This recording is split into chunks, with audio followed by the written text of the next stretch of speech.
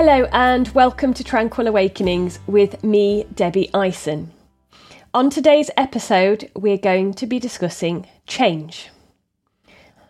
When a client comes to work with me, they have identified that there is something going on in their life that they need to change.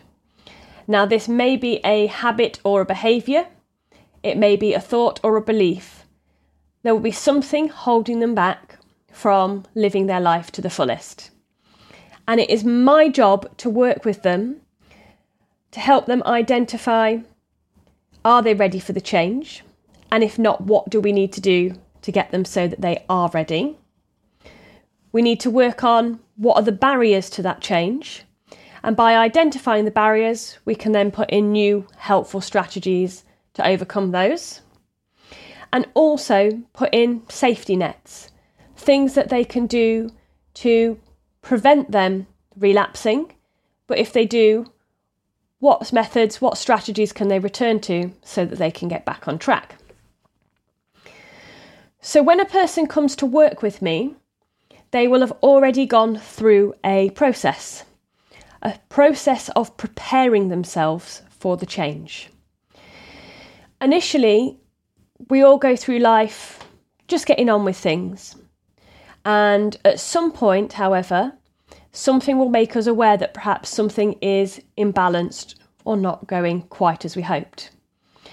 So the client will have moved from a stage where they've had no awareness there's a problem to all of a sudden beginning to contemplate that there is something imbalanced that they need to change.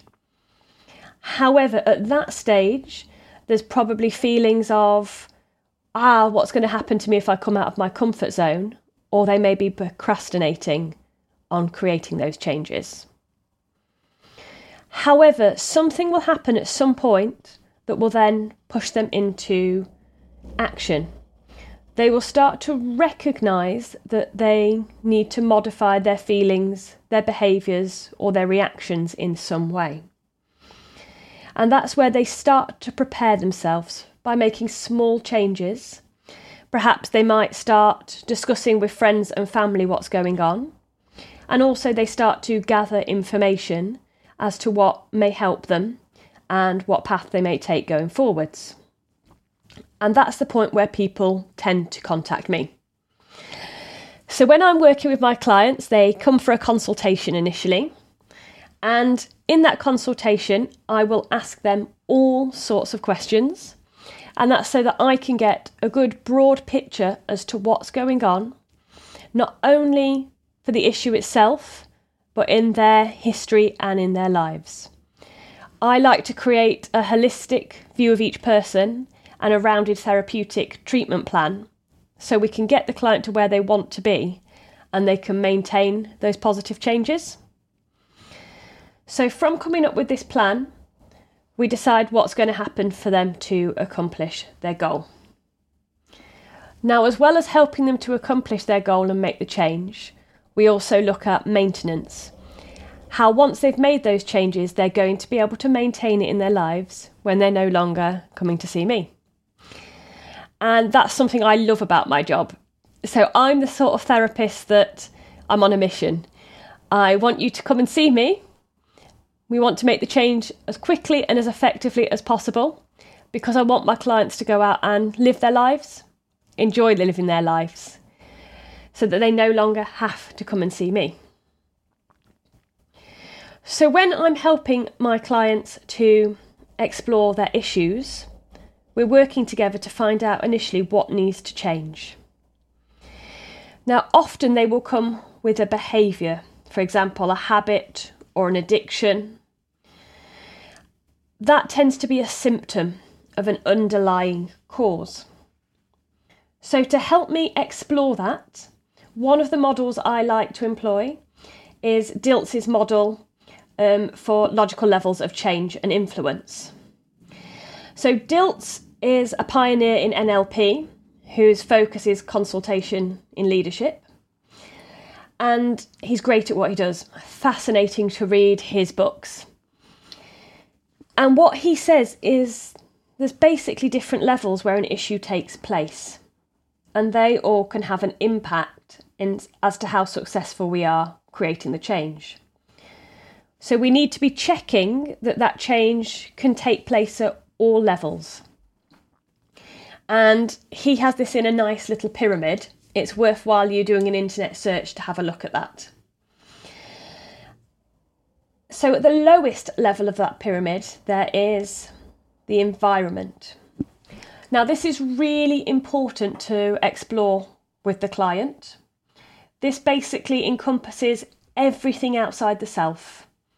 It's the surroundings, it's the people that you interact with, it's the way that your thoughts and feelings and your actions are influenced by your external.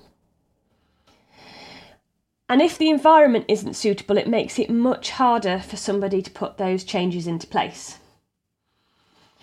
So, for example, if somebody was wanting to lose weight, however, they lived with somebody else that constantly ate takeaways and they could smell the food, and in every cupboard it was full of chocolate bars, that would make it far harder for them to implement those changes than if they were perhaps without those distractions and things enticing them. So by looking at the environment, what we're doing is we're finding ways for them to make it easier to adopt and maintain the habit. Now, of course, we can't always change the environment. Sometimes we're in the environment that we're in. So my job would then be to help give them strategies so that that external environment no longer had a negative impact.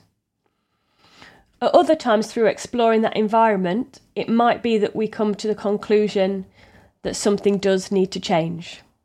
For example, if they're in a job that they hate and it makes them miserable, is there anything that can be done to change the work environment to do a different job? Now, sometimes that is possible. Other times not so much. So we work with whatever the client needs to do. As I've said, a lot of the time a client will come to me with a behaviour. Perhaps they are freaking out every time they think about going on a plane. Perhaps every time they get into an argument with their partner, they explode or alternatively run away. It could be anything.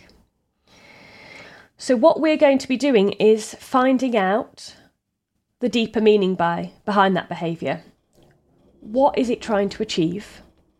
And then we'll be putting new behaviours into place that help them to have a more positive outcome.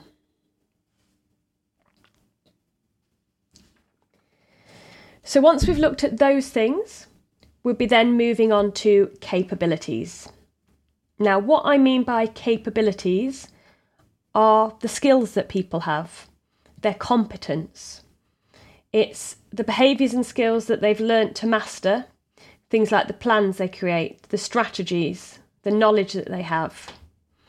And there's lots of things that we are very competent at in our day-to-day life, things that we don't even need to think about. For example, brushing our teeth. We can simply take the toothbrush, brush our teeth without really thinking about the process, and then carry on with our day. However, if we were to brush our teeth in a different way, for example, swapping hands with the toothbrush or brushing the teeth in a bit of a different order, it might feel unnatural or unfamiliar. So it's my job with the client to work out, have they first got the capabilities that they need to make the successful changes? Is there a different way they need to go about doing it so it feels more comfortable and more natural? And how are we going to put that into place? So, for example, a client may have the capabilities. It may be nothing to do with that and they're all fine. Other times, however, we may become aware that they're lacking some sort of capability. It may be that they have the issue coming up, but they've never learnt a different strategy as to how to deal with it more effectively. So my job may be teaching their mind how to deal with a situation in a better way, to give them the better feelings and the more positive outcome in a way that allows them to get on with everyone else and function more effectively. There may be other times where we identify there's a gap in their knowledge and they need to go and find that externally. So, for example, if they've always been happy and confident with public speaking, but have recently become nervous, have they started a new job? Are they less certain about the skills? If that were the case, it may be that they need to acquire those skills in order for their confidence to grow. At other times, however, it may be that we need to look at beliefs and attitudes going on within them. And that is the next level that we'll be looking at. So when we're looking at the next level, we are looking at the individual's values and beliefs. These are the fundamental beliefs that people hold dear to them and that govern their lives. And we all have lots of values and beliefs that impact us every day. Sometimes we're very consciously aware of them, and other times they're going on at an unconscious level. This can be really helpful to us. However, it can also create unconscious bias that holds us back.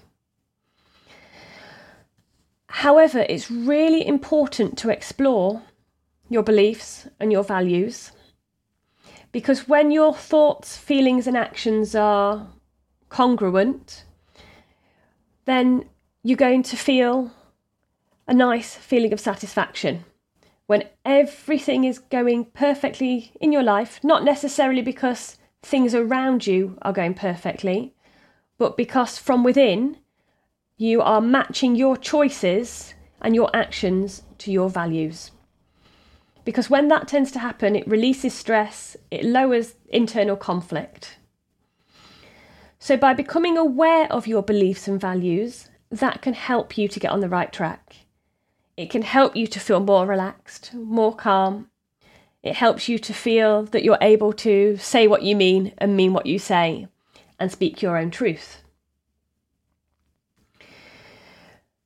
So by being aware of those values, that then helps you to focus on what you do want with your life, what you need to prioritise the most, how you're going to best use your time so you're living in accordance with your beliefs and values. There are, however, other times when beliefs and values can be an issue. Perhaps there is a limiting self-belief, or there is a belief about individuals in the external world around them. So, for example, I had a lady a little while ago that came to work with me, and she really wanted the confidence to be in a relationship with a man. However, that never really worked out. However, through our discussions and our work together, we identified after a while there was a limiting belief that all men are rubbish, all men would let her down, and they couldn't be trusted. Now, of course, that wasn't the case. However, what we needed to do was find out why that limiting belief had been created. In that case, it was something traumatic from her past. We needed to heal that, and then we needed to update the beliefs so that they could be more positive for her to achieve that outcome of meeting somebody. And I'm really happy to say that a couple of months after she had done this, she's met a lovely partner and is very happy now, and life is a lot better for her. So when we recognise that we have a limiting belief, it's noting that we can change it. We don't have to believe what we have. Often our beliefs are shaped by the people around us, whether it's our parents, whether it's our teachers, whether it's what we listen to or read in the media. However, they tend to be based on other people's beliefs and perceptions. They're not necessarily reality. So as soon as we recognise that, it allows us to be open to possibly explore things in a new way. It opens us up for positive change. Now, linked with that, identity, which is the next level, often plays an important factor. By identity, I mean the question you ask yourself of, who am I? Lots of people will identify themselves with their roles. For example, they're a teacher, they're a father, they're a mother, they're a partner. However, it goes even deeper than that. It's about the way that you view yourself. It encompasses your memories, your experiences, your self-esteem and your self-worth. It's what defines you as a person, and it's recognising that that isn't concrete. Quite often people will have limiting beliefs that, well, I am the way that I am. I can't change. I've had these problems. This is part of my identity. It isn't true. Identity is malleable. We can develop all of the time when we choose. We do develop all the time. As we experience challenges in our lives, as we heal from those things, as we embark on new learning and as we grow, that all shapes and changes our identity. I think most of you are listening. If you thought back to, say, a decade ago, you would recognise that elements of who you are and your personality have perhaps shaped and changed to the individual you are now. So it's recognising that identity is changeable and you can be the person that you want to be. And that is really empowering. And then the final level of Dilts' model, which we'll go on to now, is purpose. Now, I really like exploring this with clients, and I find sometimes some of those individuals that particularly feel anxious or lost or depressed, it's because they are lacking that feeling of bigger purpose. So what I mean by purpose is answering that question of, why am I here on this earth? And you know what? Most people don't know. I don't know. I'm figuring it out as I go along. I know what my purpose is for now. It's to help and make a difference. And I'm sure that will continue to be the case. However, it will grow and evolve over time. Now, if you don't know your purpose, that's okay. A good place to start is by focusing on your interests and your passions. What do you love doing? What makes you tick? And by following those and being open to new learning, you can go on a process of self-discovery. You can go on a journey. And through that journey, it helps you to feel connected to something bigger. It's how can I serve? How can I be part of the bigger community and the world around us? It's starting to notice what gives meaning to your life. And that's going to be different for everybody. It depends on your background, your experiences. However, by focusing on your interests and passions, that is a really good place to start. And if you can look at change on all of these levels, you can make sure that that change is congruent with every level of your system. And if it isn't, that's okay. Because any one or all of these levels can be adapted and changed. It's a great way of strategizing. It's a great way of breaking the problem down into different levels that you can tackle one at a time, making it smaller steps that you can action to create that overall change. If you think about running a marathon, for example, if somebody asked me to run a marathon in one go, that would feel impossible. If, however, I was told all I needed to do was run 100 metres or 100 yards a day until I'd achieved it, that's doable. So sometimes it's making those small changes that allow the big change to take place over time. So what I invite you to do today is reflect on something that you want to change. Consider the behaviours that take place and what you'd like instead. Think about what changes may need to be put into place in terms of your environment. Ask yourself, is there anything I need help with? Is there anything else I need to learn? And if you're stuck, come and see somebody like me. We're trained to go through this process. I say it often, in our society we're taught how to read, how to write, how to do mathematics, but we're not taught very well how to communicate effectively and how to deal with our emotions. So if you're struggling for a solution, get somebody to externally help you to find out what gaps in your knowledge are there and to help give you some alternative strategies so you've got the capabilities to deal with the situations going forwards. Think about your values and beliefs. Do they serve you any longer? And if you find some that don't, what do you want to do to change it? How would you like to think and feel instead? Think about who you are. What do you like about yourself? That's really important to focus on your positives. That will help to give you that drive for success. And also thinking, well, what do I want to change and update about myself? And where do I fit into the wider world? And if you can focus on all of those levels, it will create a profound sense of change and well-being within you. And it makes this healing journey, this well-being journey, very, very exciting. Whatever you're going on to do now, I hope you have a great day, and I look forward to speaking to you again soon. Take care, and bye-bye for now. If you enjoyed this podcast, please make sure you subscribe on Apple Podcasts.